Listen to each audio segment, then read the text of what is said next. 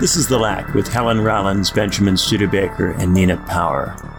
Today we're doing Untold, the Girlfriend Who Didn't Exist, a Netflix documentary. I'll kick us off. A decade ago, a college football player was catfished. Untold, the Girlfriend Who Didn't Exist, tells the tale of Manti Te'o. Manti grew up in Hawaii and went to play college football at Notre Dame in South Bend, Indiana, not so very far from where I live. He was a bit uncomfortable there. He was raised Mormon, but Notre Dame is heavily Catholic. He grew up among Samoans, but Notre Dame doesn't have many of them. He's also from a warm place, and Notre Dame is not warm. Manti felt lonely at Notre Dame, and his loneliness made him susceptible to a catfishing scheme. The catfisher pretended to be a Samoan girl from California who shared Manti's faith. Manti began dating the catfisher long distance, even though he never met the catfisher, and the catfisher never turned on the webcam during video calls. Manti's parents knew about the relationship and recognized that it was foolish, but they didn't investigate because the catfisher claimed to be a Samoan Christian. They trusted the catfisher purely on the basis that the catfisher shared Manti's religious and ethnic identity. Over time, it became harder and harder for the catfisher to avoid meeting Manti in person. The catfisher feigned technical difficulties, pretended to be in a car accident, and eventually pretended to die of leukemia. Manti was devastated by the loss of his girlfriend. He dedicated his senior year at Notre Dame to her memory. The story became public knowledge, and the sympathy it generated won Manti many fans. Unfortunately for Manti, the catfisher refused to stay dead. Eventually, the catfisher contacted Manti, claiming not to be dead after all. Confused and upset, Manti didn't know what to do. He kept this information to himself. Meanwhile, journalists at Deadspin received a tip that Manti's dead girlfriend wasn't a real person. They discovered that there were no public records under the girlfriend's name. On the internet, the girlfriend was only mentioned in connection to Manti.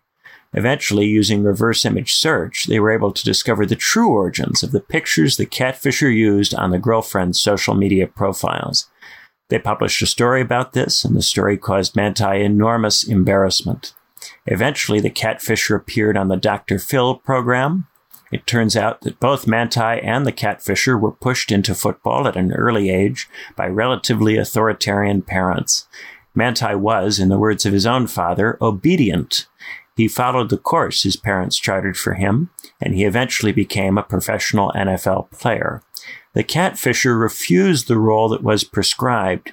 In pursuit of an escape, the catfisher adopted an online persona, and through that persona, the catfisher fell in love with Manti. It suggested that the embarrassment caused by the catfishing badly damaged Manti's career. He was drafted later than expected, losing out on the bigger contract afforded to first-round draft picks. Once in the league, he struggled to establish himself as a dominant player. The documentary doesn't mention that Manti suffered many injuries during his career, including a foot injury at the start of his rookie year, a broken foot at the start of his second year, an ankle injury in his third year, and a torn Achilles in his fourth year. In his fifth year, he was relatively healthy and even received a single vote for Comeback Player of the Year. But after that, his career diminished. He remained on NFL rosters for 3 more seasons, bringing his total to 8 when he retired at the end of the 2020 season. Manti did not want to go to Notre Dame. He went because he was advised to go, and he decided the advice was a sign that it was God's will that he go there. He claims he became interested in the catfisher in large part because he thought he was helping the catfisher get through difficult times. He also suggests that he plays football to inspire others.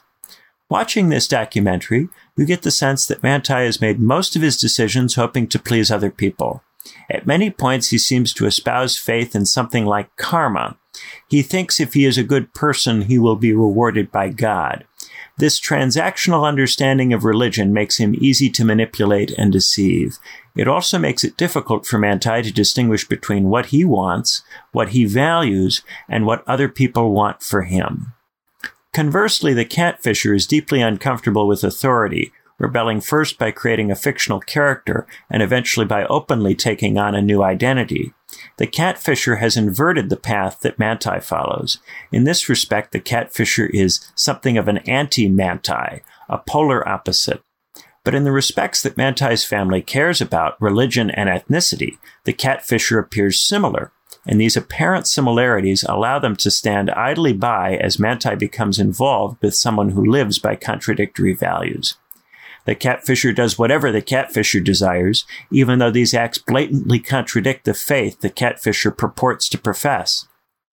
But the catfisher is fluent in the language of faith, and this appearance of faith is enough to deceive Manti's family. Perhaps this is because Manti's family is itself only superficially religious. For the Teo clan, God is merely someone to bargain with, someone to obey in return for rewards in this life and the next. It is for this reason that the catfishing so profoundly affects Manti. It shakes his belief in himself as an upright actor in a celestial play where he does the right thing, and in return his life and career go well. Notre Dame isn't a Mormon university. It has very few Samoans, and it's not warm. But the Notre Dame football program often frames its relationship to the divine in terms that are familiar to Manti. The heroes of Notre Dame are upright players who do the right thing and in return get the fame and glory they desire and feel they deserve. In the course of obtaining this personal glory, the university infamously makes enormous amounts of money. Yes, college football is entirely about honor and money, but it is pitched as a kind of religious praxis, particularly at institutions like Notre Dame. Manti is fluent in this language, constantly framing his career as an attempt to inspire and uplift. His successes on the field belong to God, and because he piously acknowledges this, we are meant to root for him. In this way, his humility and obedience cleanse the earthly rewards he receives, inspiring us to pursue similar kinds of rewards in our own lives. Manti's family think they are transacting with God, but the football player's behavior is demanded not by God, but by the team, the university administration, and the NFL league office. These institutions offer vulnerable young men like Manti opportunities for wealth and status in return for unquestioning obedience. To make this obedience palatable, it is framed not as obedience to man or to man's institutions, but as obedience to God. Once the idea of God is tainted by association with these human things, the football player can only rebel against the human things by rebelling against the idea of God. What's good has been conflated with what other people want. So if we find the strength to reject what other people want, we all too often end up rejecting what's good, too. Instead of finding God, we find ourselves. We find what we want. But what we want is no better than what other people want. The catfisher follows individual desire. Manti follows the desires of others, clothed in the trappings of the divine. But to actually find the divine, these people would have to stop reacting to the opinions of others and search for the idea of the good. It would not be enough to pursue it instrumentally in exchange for honor or wealth. They would need to pursue it for its own sake. This is, however, quite impossible. Manti and the catfisher have never been offered an opportunity to think about the concept of God in a more nuanced way. They have been offered fame and money, but they have never been offered a real education, the kind of education that would allow them to really think about things. This leaves them stuck, reacting to paths laid out for them by others. When they are unhappy with these paths, they are left to worry that their unhappiness stems from unholy thoughts. They worry that they are unworthy because they have worries, because they do not trust in the divine plan, which is in fact the plan of the human authority figures in their lives. But they are not unworthy. In fact, nothing could be further from the truth. They are part of this universe, and their failures belong to it, to us, and not them alone. So, while I found very little to admire about either Manti or the catfisher, I did find myself rooting for both of them as people, as parts of this world, parts that are hard done by, that have been all used up and spat out. This Netflix documentary is perhaps the last time we'll hear from either of them, as the NFL, Notre Dame, Deadspin, and Dr. Phil have already wrung from them every penny there is to be wrung. May they fade into obscurity and find peace in the silence. Anyway, let's hear what Helen thinks. This was just a, sort of it's an interesting pick, I guess. Interesting, weird, maybe, because it's a sports documentary. It's part of a series called Untold on Netflix. It's not sort of an art house film or anything like that. And it didn't really garner much cultural, credit when it was released.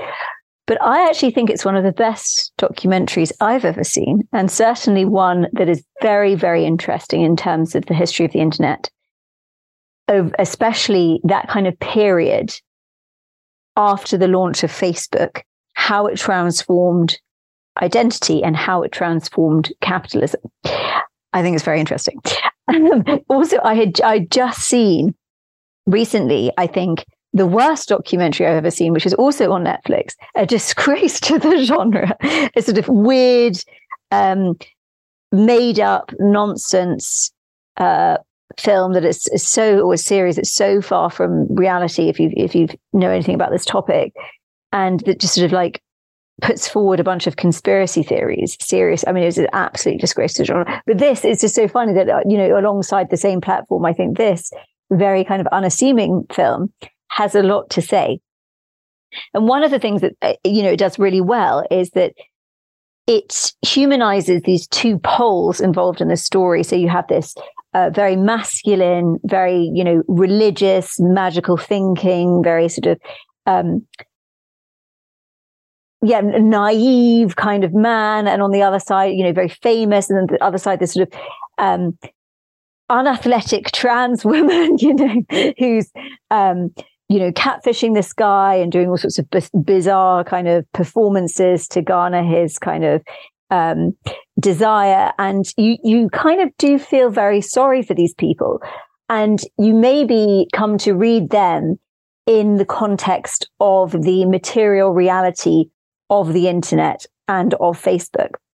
I think it's interesting because each social media platform has its own massive downside. Facebook obviously came earlier than Twitter and Instagram. Instagram has its own thing, the way it sort of shapes subjectivity. That's a very different thing. Twitter is its own cesspit. But Facebook is an interesting one because it came along at a certain time. The internet, and it really kind of marks the commoditization of the internet. So the internet at one point was seen to be this kind of, wild frontier of experimentation and chat rooms and forums and hidden identity, and things could be, not commoditized and not really locked down in a very capitalistic way. I actually think one platform where this is still possible is Reddit. And it's because, and even though things do get policed on Reddit, and Reddit was set up, if you look at the front page of Reddit, it's quite, liberal leaning and quite woke. And it's obviously a massive corporation, but because of the nature of the hidden identities, I think this identity issue is an interesting one in terms of identity politics, the commoditization of the self, and the fall of the internet from something more radical to something commoditized. So Facebook, obviously, I guess that, a point here is this idea when people talk about like what queer originally meant in critical theory and what we have now in terms of like this obsessional locking down with identity, which is very capitalistic, and the queer aspect was something kind of different. So obviously sexuality is related to identity, and sexuality in terms of, we're going to like read things in a kind of psychoanalytic sense, is an aspect of subjectivity. I mean, subjectivity as such doesn't really make sense, but it doesn't really make sense, and it doesn't necessarily align with biological issues. And this obviously ties into, and I'll talk about it in a second, how Manti Te'o could have a relationship with a voice. But, there's an aspect, contradiction marks the universe. Human subjectivity is marked by contradiction. We are not robots. We are not like other animals. We have this sort of split at the level of subjectivity. The split is the unconscious. And this is related to our subjectivity. This marks our identity. And that which makes us human makes us odd and not at one with ourselves. So when we start to police, policing comes along, but when we start to sort of present ourselves as an identity, we can never do so in a way that reflects our actual subjectivity. And this is in a way when we try to lock it down, we have this sort of commoditized identity politics. Now we get this accumulation of identities. I'm this and this and this and this. Things like intersectionality that try to lock down and bring together different aspects of identity, quote unquote. But the fact is, identity as such cannot be captured in this way. And this is why we have art. This is why we have music. This is expressed through the fact that humans speak. But obviously, when it comes to the market system, this doesn't really work. There's sort of a clash here. And as capitalism has sort of got further and further and further into our lives and encroached in every corner of our being, our very subjectivity, our very quote unquote self is commoditized. And how this relates to queerness, quote unquote, is that the idea of queerness is the idea that, in fact, we are all queer because of our sexuality. In the past, sexuality was deemed as pure and impure. Different ways of desiring were deemed impure. And the queer sort of idea was that, like, no, we are all impure. There is no pure sexuality and impure sexuality. We are all impure. So, in fact, we are all queer because we desire. And so the internet in its sort of pre-identity state is more, quote unquote, queer because it precisely doesn't lock down the identity. And in a sense, this catfishing, which emerges at this sort of point in the internet where we become identified on the internet. You know, I mentioned Reddit just a second ago, and why Reddit is somewhere where you can have more radical ideas, because yourself is not there. You know, this idea that sort of, all of the trolling is going to go away if we have our identity tied, you know, if we have sort of a passport or we have our identity tied to ourselves online. I mean, you just have to look at Twitter and the escalation of the totalitarian nature of argumentation there, that this is absolutely not the case, that things become lower stakes when we aren't identified, because these things do not impact our entire livelihood when we're not identified. When we're identified, things become less true because we have to adhere to certain ideas that make us more marketizable. And this is to do with the encroachment of the sort of capitalist economic system to every corner of our being. There's no outside of the market. So we have to get it right at all times. But we can never get it right because the nature of the universe is chaotic. And if we try to right side of the history ourselves and be commoditized beings according to the logic of the market, we are going to end up in totalitarian logic, which is there is a right way, this is the wrong person. Therefore, and also the logic of the market is a utopian logic, but there's no utopia in this sort of chaosmos in which we live. So therefore, we create scapegoats behind whom we can imagine that the utopia would exist if it weren't for those scapegoats. So the whole argumentation when identity becomes commoditized becomes totalitarian. Whereas in this more traditionally sort of queer, let's just say, non-defined identity, where it doesn't count because we are, you know, we get to be more truthful and we get to be more messy and we get to be more provocative, which is actually closer to the reality of truth as it is, not capitalist binary utopian truth. Where was I going with this? So yes, catfishing in a sense is a phenomenon that emerged around the time of the emergence of Facebook. And this is where we get this sort of place where you can claim to be one thing and be another thing. And I'm sure we've all experienced on various forms of social media that we've had this at a small scale or a large scale. The number of people I know who've been catfished through things like, Instagram DMs or even on the social media of dating apps. I mean, it's a massive phenomenon. But in a sense, you can only catfish if there is an attempt to lock down identity. If there is no sort of like revealing or commoditization of identity, there's no catfishing. There's no pretending to be one thing or another. And also, I mean, catfishing relates to the fact that people want to be something that they aren't under capitalism, that there is some, an alienation in ourselves and we feel at a loss and we can imagine that we are somebody else. But this sort of, it's almost got something in it. If we see this lineage of catfishing, obsession with identity, and something that has marked society in a big way recently, and maybe we'll talk about it in kind of a more open form way later on, which is to do with transformation of identity. And I think that Facebook and social media play a big role in, well, it's sort of like a which came first, chicken and egg situation. Did capitalism need the encroachment towards identity and subjectivity in order to sustain itself and in order to grow? Or did Facebook, allow this to happen? And I do think there's something in the rise of Facebook, the rise of commoditization of identity online, the difference between the online space and real life, how this sort of non-compatibility and this attempt to lock one's identity down and present it leaves open this possibility for catfishing, for pretending to be something that we aren't. And if there is no presentation and attempt at a totalizing of identity, there is no adopting of one identity in another if there is no identity to be adopted. But then I think that this does relate to the encroachment of capitalism in the identity space, relates to identity politics and the selling of oneself and the alienation of oneself from oneself when one attempts to present oneself and decide, I am this, I am this, I am this, because one is always not that because of the unconscious.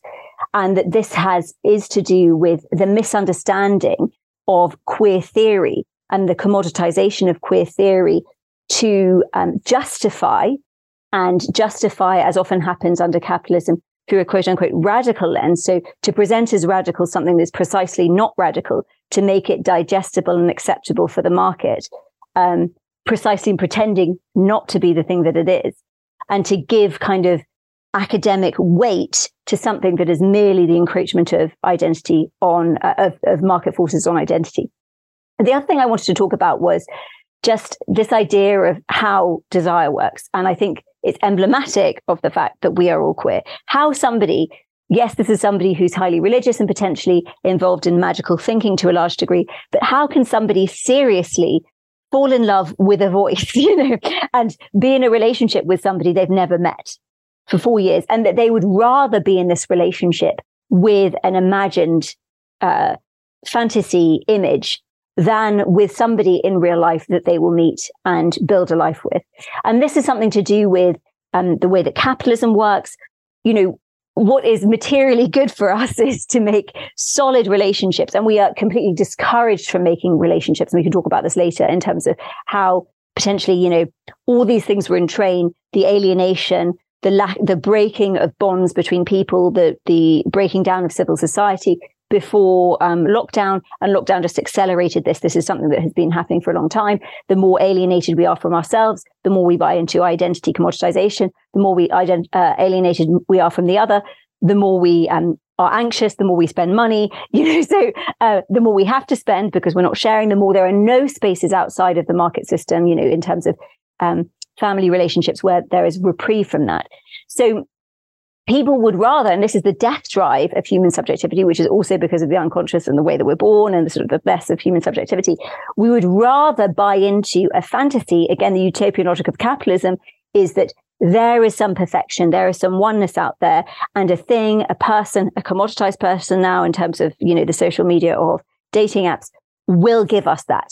But really what is better for us is to accept reality as it is, to build relationships, to build spaces where we can live and tolerate life and, live in a reasonable way, sort of Freud's ordinary unhappiness. And many people have talked about this in many different ways, picking the living flower, according to Marx. But we'd rather invest in something, pretend that might be precisely what we think we want on a fantasy level, rather than invest in reality as it is. I think that's what I have to say for now. All right, let's hear what Nina has to say. Yeah, so obviously I don't know anything about football. I guess this is like American football, this specific sport. I watched the two parts.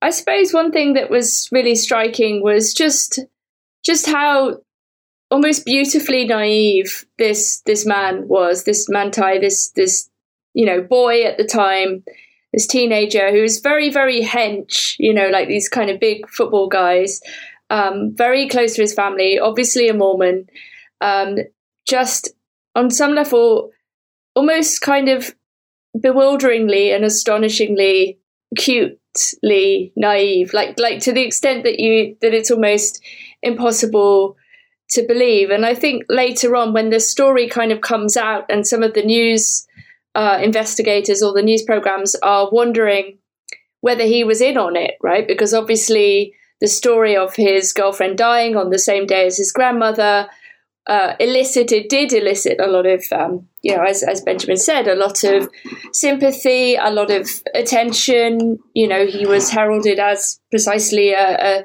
virtuous person for managing to cope in a stoic way with these supposed deaths, one of which was real, of course. But it's obvious from the interview with him that he couldn't possibly have been in on anything like this, because his entire way of being towards the world is one of a kind of externalizing simplicity. Like, it is true that in a way he follows whatever comes from him to him from the outside, whether it's a message from God or the expectation of his parents. But to that extent, he seems like a genuinely good guy, and also good to this imaginary girlfriend. And there's something very interesting, and Helen picked up on this already, about the question of desire, because actually what's interesting is that their relationship did actually work for both of them for a significant period of time, because Manti Te'o was very obviously involved in his sport, in his training. He was very busy. He didn't actually really have time, and maybe not even inclination, for a physical relationship, but actually gained something from the sympathetic listening, and maybe even these kind of forms of encouragement. And at one point, the catfisher, pretending to be Lene, gives him advice as to how to play football better, which from a purely sexist stereotype point of view might have given the game away, as it were, that this was not, in fact, a woman that he was talking to. So I was actually kind of more interested in the way in which the relationship actually did function, and the extent to which these kind of virtual relationships are actually something that people are having these days to some extent, and that they're something that people desire. And I think I have recently met somebody who had a purely, it's over now, but a purely virtual relationship with somebody that she communicated with over the internet via video. I mean, they did look at video of each other, phone conversations and messages, and they were in touch kind of all the time, but they never once met in person, and therefore never had any kind of physical relationship. And it really struck me that in this, we often hear these stories about millennials are not having as much sex as previous generations, that there is a turn towards sex negativity. You see this claim being made in the writing of Catherine D, amongst others, and that it's partly fueled by perhaps a kind of, infatuation with the internet itself, right? So that the internet itself starts to play the role of lover, or illicit lover almost, like, couples, on their phone in the dark, in bed at night, rather than having sex with each other, or indeed having children, because the birth rate is massively down as well across the world, most of the world, that they rather are engaged in a love affair with their instruments, with their tools, everything that Illich warned about, we could say. And I suppose, from the other side, there's, this beautifully naive man. And it's interesting in the footage from the more recent period, he kind of looks like the Chad meme. When he's younger, he looks quite innocent and naive, and he's got kind of wonky teeth, and he looks very like an adolescent, albeit a very sort of hench and sporty adolescent.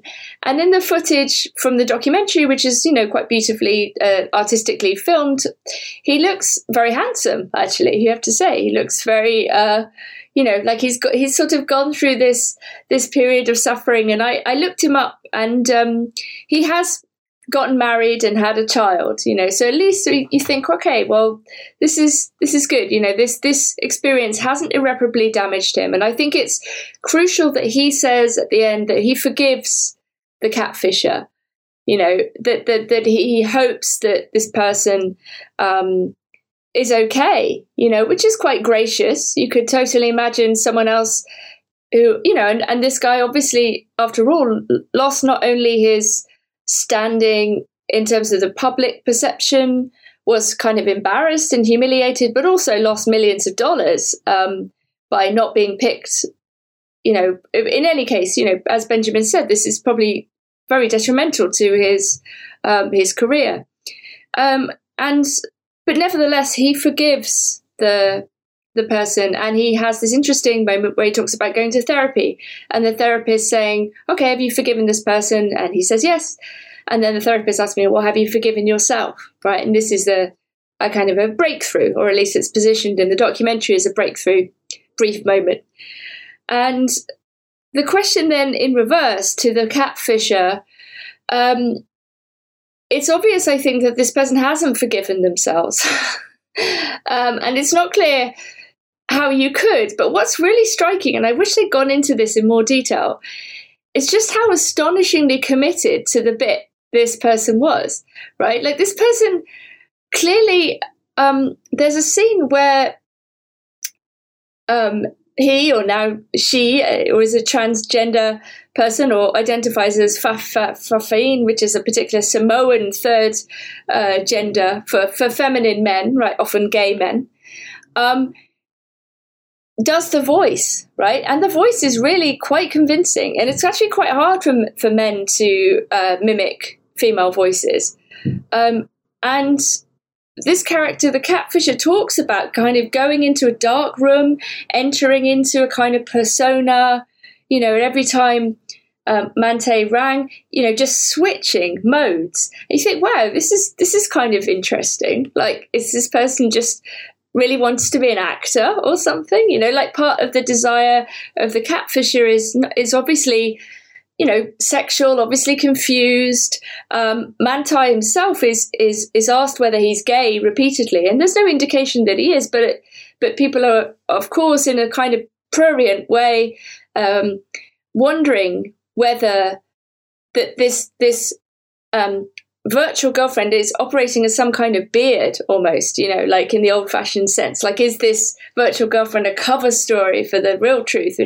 But it's more complicated than that. I think Mante, as a student, doesn't want a girlfriend, but likes the sympathy and the company. And he's obviously a very kind and generous and thoughtful person, asking about her family and so on. Genuinely integrated character. And at the same time, so isn't gay, but doesn't necessarily want the pressure of what a girlfriend would be, because it would distract him from his drive, which is to play football. And what gets lost when he loses his confidence is his ability to play football, right? Like, and this is the crisis. In order to be able to play football or to move on with his life, he has to forgive himself. But I was really quite perplexed by the Lene character, Ronea, Naya, this multiple aspect person. It, in the sense that just the level of I suppose, what was going on there was the primary drive to be perceived as a woman, right? In the sense that Lene uses photographs. It's a bit creepy, to be honest. Photographs of a school friend to pretend to be Lene, and the photographs they pick are conventionally very attractive. Very pretty young girl, the kind of girl that you would imagine would go out with a hench, successful NFL player, right? Like a kind of pretty thin, kind of sporty girl who is perhaps Samoan or looking slightly, or, has a familiarity to the guy. So there's the desire of Naya to be Lene, and all the names are quite similar, by the way. All these three aspects of this person, like Lene, Renaya, and Naya, are all like, aspects or kaleidoscopic versions. So is the desire to be a woman? Is it to be with Manti specifically? Is it to have a relationship that is at that time gay because the guy is a man, obviously pretending to be a woman, but hasn't maybe come to terms with whatever is going on with both his gender identity and his sexuality? And I think to perpetuate this kind of wanting to be in this space of this static virtual relationship, but somehow knowing that it can't proceed, and then just kind of catastrophically making up this kind of car crash leukemia thing, which itself also seems very, very unlikely, and whilst the catfish was clever for its time, there was not nearly enough backstory, right? This person didn't actually exist beyond the few photographs that he'd stolen from his friend and some voicemails, albeit convincingly.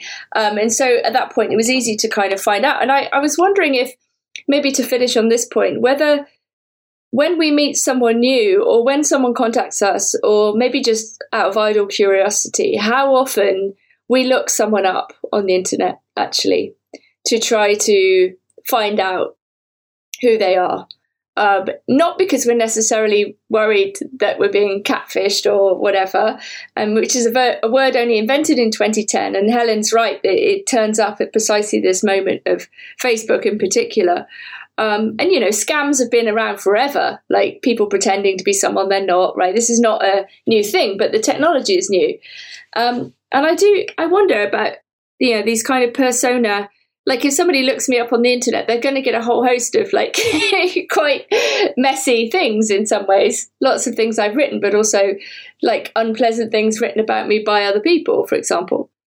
And how much that kind of colours our impression, or how much we take into account all of that research. So in a way, we're all like the journalists from Deadspin now. What they're doing actually is quite basic. Like we're all probably much more advanced at reverse image searches, looking up records and so on, not in a creepy stalker way, but just as a matter of course. And so I wonder how that's changed how we relate to the world.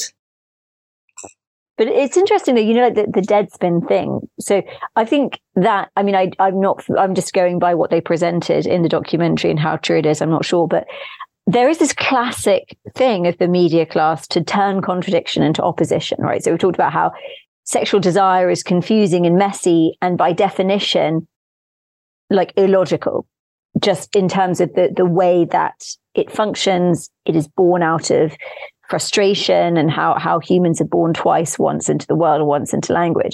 But this happens a lot. It's interesting because it's sort of this educated, media.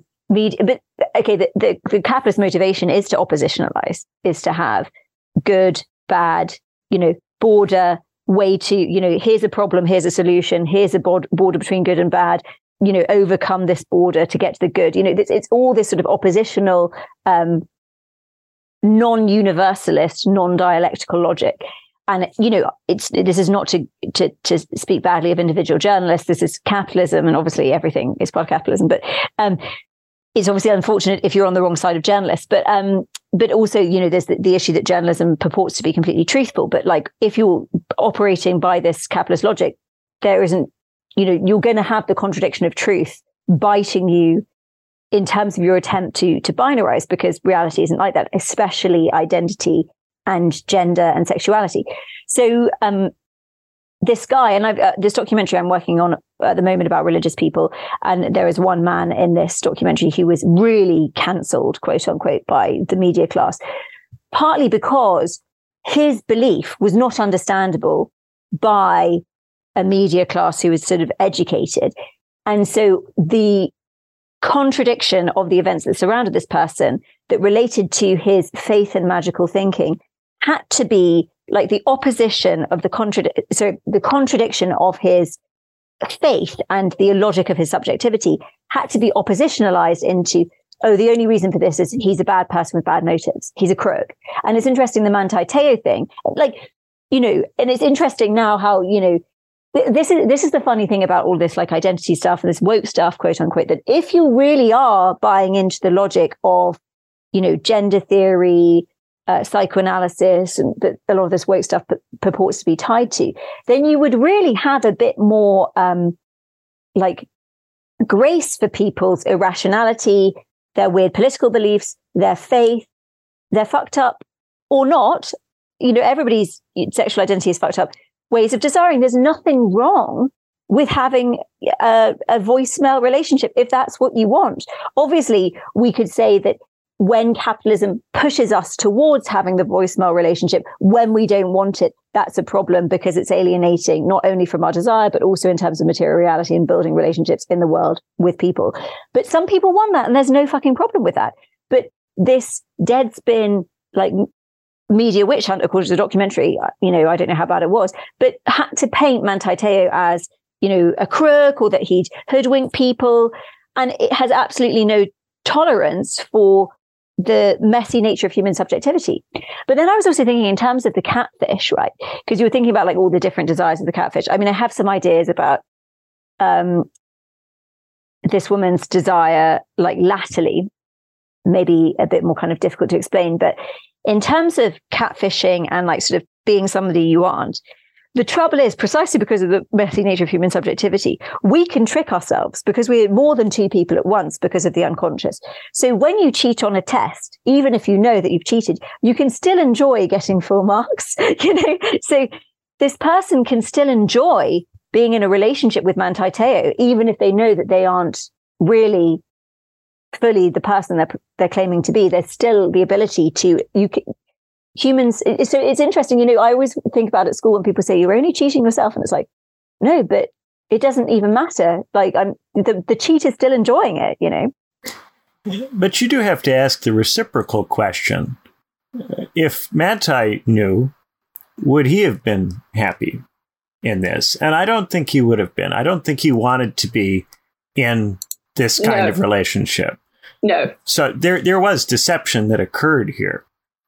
It wasn't that they just wanted to have an online relationship and, you know, people like Deadspin aren't tolerant of that kind of relationship. He was tricked. Yeah. And I do want to say, as somebody who is a little younger than you guys, we all knew about catfishing in the early 10s. Everybody knew about it.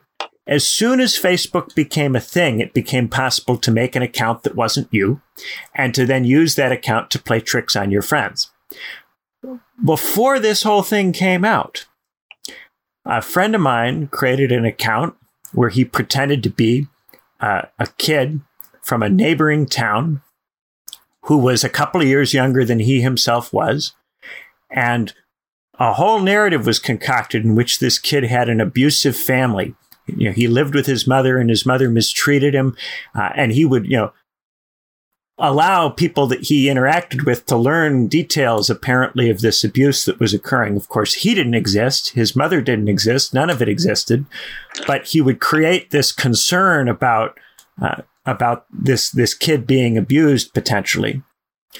And then, you know, people would talk about whether they ought to do something about it. And he would say, oh, no, don't do anything about it. You know, I told you in confidence. And it created this whole question of, well, what's really happening and what's really the ethical thing to do? And he found it interesting to get people debating this in a hypothetical scenario that they themselves were not otherwise in, thinking about an ethical question they themselves might otherwise never have to face, but thinking about it as if they really had to face it, because they were under the impression that this really was the situation. This kind of game was played all the time. I had a high school teacher who gave us an assignment to make fake Facebook profiles of characters from the novel that we were reading. Yeah, this was in the 2000s. In the 00s, a high school teacher had us make a Facebook profile for all the different characters in Crime and Punishment. And then we were supposed to interact with each other on Facebook in the personas of the characters from Crime and Punishment, and that was what we were graded on. Wow, what a hip liberal teacher you had, trying to make things relevant for the kids. He wasn't a hip liberal teacher. He was a Catholic who homeschooled his kids and voted Republican and campaigned for abolishing abortion rights. Okay. He was not that kind of teacher, but he was able to use Facebook. In the late 2000s and early 10s, we all knew about this stuff. And that's why when this came out, everybody acted like there must be something very seriously wrong here. Oh, right. That he basically, because I think Manti Te'o is like a year younger than me. So, because basically, what I was getting at in terms of the media oppositionalizing Manti Te'o was that he was blamed, right? And I do think he was wronged. I think he probably wouldn't have been. I mean, I think he definitely wouldn't have been in the relationship with this woman because, of course not. But that he because. So, are you saying that because this was all known about, that this was possible, that he should have known better, that then the media thought that there must have been something, evil intent on his part, because how could he get hoodwinked knowing all this stuff? Because I think the thing is, like the cheat enjoys cheating, the hoodwinkee can still be hoodwinked, even though they should rationally know better. Humans are dumb. Well, so I think there was that point. There were people who thought he should have known better. Mm-hmm. If he didn't know better, then he's a moron. Yeah. Then there were people who said he should have known better. He must have known better. He must be in on it. There must be a conspiracy of some kind. Either he was trying to get clout or he was trying to hide the fact that he was gay. So those were the he must have known better. Nobody could possibly be that stupid.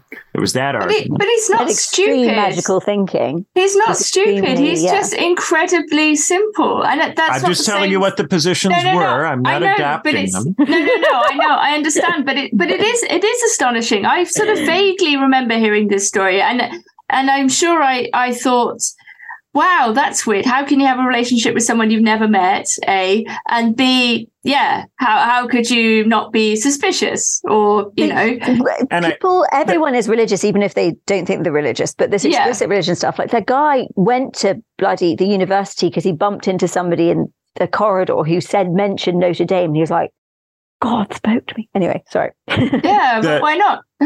The third thing that I think is a factor here is there is a kind of premise that someone like Manti Te'o, in the position he was in as a star football player for a school like Notre Dame, could have been in a real relationship. Mm. Most football players are not just in real relationships, but they are seeing lots of different women when they're in college. And so the fact that he was in this kind of relationship made him weird among the football players. Mm-hmm. And that made people go, well, if he wanted to be in this kind of relationship, why would he want to be in this kind of relationship in the first place? Was he unable socially to date? I mean, he clearly tried to see her in person, so he was interested in having an in-person relationship, but he doesn't fit the kind of incel guy who is a dork and is desperate and is therefore easy to manipulate. He should not have been desperate because of his social position on campus. There was no reason for him to be desperate. So this made it very confusing. And so I think a lot of people got interested in this because it seemed very difficult to understand how a person in his particular social position could be catfished. Not just that catfishing itself requires, say, being stupid or foolish, which that argument was made, but also someone like him who's as cool as that kind of football player would be perceived to be. Somebody like him who, we saw a girl in this documentary go, he's intimidating because he's really good at football. The girls are impressed by him. Yeah. How he would not be able to have a real relationship if that was what he wanted. And he did want it. He wanted to see Lene in person. That's what pushed this to a head and got it to the point where Lene had to where the catfisher had to fake Lene's death. Right. So this other element, I think, is the really key element. And the thing that I think explains it is that he was a Mormon and a Samoan, and he cared a lot about being a Mormon and a Samoan. So that when he came to Notre Dame, which he only came there for this kind of strange reason, that he felt that there was a divine sign that meant he had to go there. Originally, he wanted to go to a school where there would be a lot more Samoans and a lot more Mormons. He wanted to go to a school that was more local and more embedded in his community, and which makes a lot more sense for him, as I understand it. I think the school was local. Instead, he goes to this school that is culturally very different from him, except insofar as it's committed to the college football thing. And because he cares so much about religion and ethnicity, he doesn't find himself able to make those kinds of connections with the women that he meets. Even if they're willing to make those connections with him, he can't connect to them because they don't share enough of the cultural signifiers that he's caring about and that his family cares about. And they're so focused on this that because Lene is, the same kind of religion and the same kind of race, they don't even question Lene. But if he met someone in real life who seemed, really in person to be good to him, who was a white Catholic, they would have questioned that. For sure. But don't you think another aspect of this, judging by the footage, of which there's quite a lot, because obviously he's a successful sports star when he's very young, so you get a glimpse of him through the years.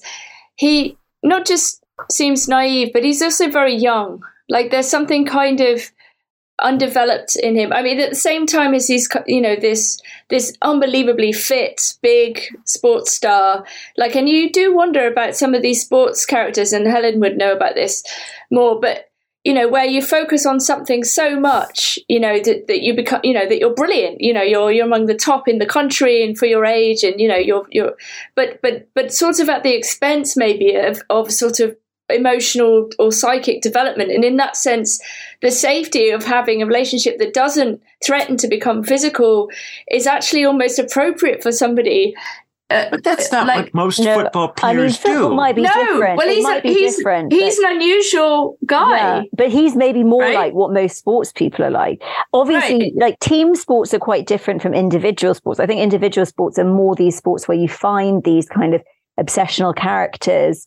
They can kind of train on their own, although, people do often train in training groups. But yeah, you can get, and in terms of women, this, because of the way that sport and doing sport in a certain way impacts puberty, you can get like a massive delay in terms of sexual interest. Like he didn't seem very unusual to me as a sports person at all. But then, and also, he maybe came from a certain background where there was a lot of material pressure for him to succeed at sport that, obviously this happens a lot in America where getting the NCAA scholarship means that you get free college, but also in terms of the NFL and the NBA and stuff like that, if you become a sports person, successful sports person, you change your, material family tree, you take care of your entire family. And so maybe he was really dedicated to his craft in that way because he felt that responsibility from his class background. I don't know, but I mean, I do actually know one person who played in the NFL and he was quite monk-like, I have to say. But then, these big kind of, they're more like pop stars often than sports players in terms of their personality. They talked to his friends. They talked to people who knew him while he was there. They all said that he was this model student athlete, the kind of person that you want, that someone who's very involved and very friendly and very outgoing. They didn't make him out to be this kind of shy, retiring person who was only focused on football and didn't know how to talk to people. He doesn't seem to have those traits. And I think that's what made this such a story, because he didn't seem to be the kind of person that this would happen to. I think it can only really be explained by the things about him that are peculiar, which is Samoan Mormon at Notre Dame. Yeah, I mean, he did very much seem like a fish out of water in that sense. And it's interesting that these universities, you've got places like BYU that is like pure Mormon and very good at sport, very good at track and field. And then Notre Dame, which is like very identitarian in terms of like the Catholic thing, although they obviously welcomed Manti into their team. But it is interesting that there are these kind of like demographically, aligned colleges, which I don't feel like you get anywhere else except for America. I don't know. Maybe you do. I don't know. Well, they're private universities. They're not state funded, so they can be very particular. But yeah, he was determined to go there for reasons that are very strange. You had to be someone who was very, very willing to defer to authority to go to a school that, I mean, he said he did not want to go there. And even after he decided to go, he did not want to go there. He only went because of this sign. There was no reason for him to go apart from the fact that this person told him to go. But in a way, you know, this is like kind of this like reading signs and seeking greater meaning and stuff has a sort of psychotic quality to it. But I was thinking the other day, I've got some people I know who are like very religiously into things like tarot cards and predictions of the future and stuff like that. And I was thinking, like, you know, these people are like very neurotic and normal. They just like are religious in a certain way that is really odd. And it must be both a very reassuring way to live, but a very disabling way to live. Well, and it's interesting what the person who told him to go to Notre Dame ostensibly said to him. According to the documentary, this person said to him, well, if you go to the university you want to go to, you'll just be another Polynesian football player on a good team. But if you go to Notre Dame, you'll be Manti Te'o. You'll be distinct. So that was taken as a sign, but there was an argument. The argument was very superficial, I think, and very much pride flattering and pride encouraging. So why would you take such a thing as a sign from God? But that is what happened, to be fair. I mean, He goes to Notre Dame and becomes Manti Te'o. I mean, that literally and then he's not happy with having done that. And this is the strange thing. He's not happy with having done it, and yet he leans into it all the time when it furthers his career. When this kind of Hawaiian family and Hawaiian dynamic is getting him positive attention from the press, when he's talking about his family, or he's got the tattoo and it's getting him positive attention as an exotic figure on the campus, he's happy to lean into it. So it's interesting how he kind of played it both ways. And of course, in the documentary, he's trying to come off as sympathetic and a victim. But of course, he decided to go there. And then he blames God for his decision to go there. No, I think this is unfair. I like the guy. I think we all make decisions often on very contingent bases, right? I've definitely made decisions based on random things, like reading something or someone saying something. I think we all do that. I don't think it's particularly unique to someone who's this naive or this religious. And I also don't think that being proud of your success or celebrating your success is necessarily incompatible with being otherwise humble and honest. Well, and we want different things, sure. And so sometimes we, decide we want to go to a university because we like the buildings, or we, had a meal there and it tasted good. But he didn't go based on what he wanted. He explicitly says he wanted to go to this other university, and then didn't go there even though he wanted to go there. But what do we want? People don't even know what they want. And often I think people who get... But he's guileless. He would admit that he wanted to go to Notre Dame if he really did want to go there, I would think. How could he not know that he wanted to go there if he did want to go there? He's totally guileless. But the thing is, it's like a lot of people, for instance, externalize their desire because they can't tolerate their desire. So, they put their desire on other people in terms of they blame other people for not getting what they want. I think it's very hard. I think one of the most difficult challenges of human life is knowing what you want and taking responsibility for it. Yeah, and exactly. Then not only that, negotiating reality where you're highly unlikely to get it and be happy. I would love to know if he's always, at every point, told the story of how he decided to go to Notre Dame that way. And I'd like to know from the people around him if that's always been his version of it. If it has always been his version of it, then it's not a back rationalization for having made the wrong choice. It is authentically how he decided. And I think that's where I get what made this person so strange, that they were the only person that this happened to. Only one person became Manti Te'o, the center of this enormous catfishing media story. It only happened to one individual person. And it happened to this guy for reasons that are particular to him. That's true. I mean, I think there's definitely a lot of post hoc rationalization going on here, let's just say. But maybe we can get into that on the B side. In terms of people involved in the story. Yeah, we've got to wrap up. So thank you guys so much for listening. We're going to go over and do the B-side now. Do feel free to join us over there on Patreon. But if not, thank you and have a wonderful rest of the day. Bye-bye. Bye. Bye.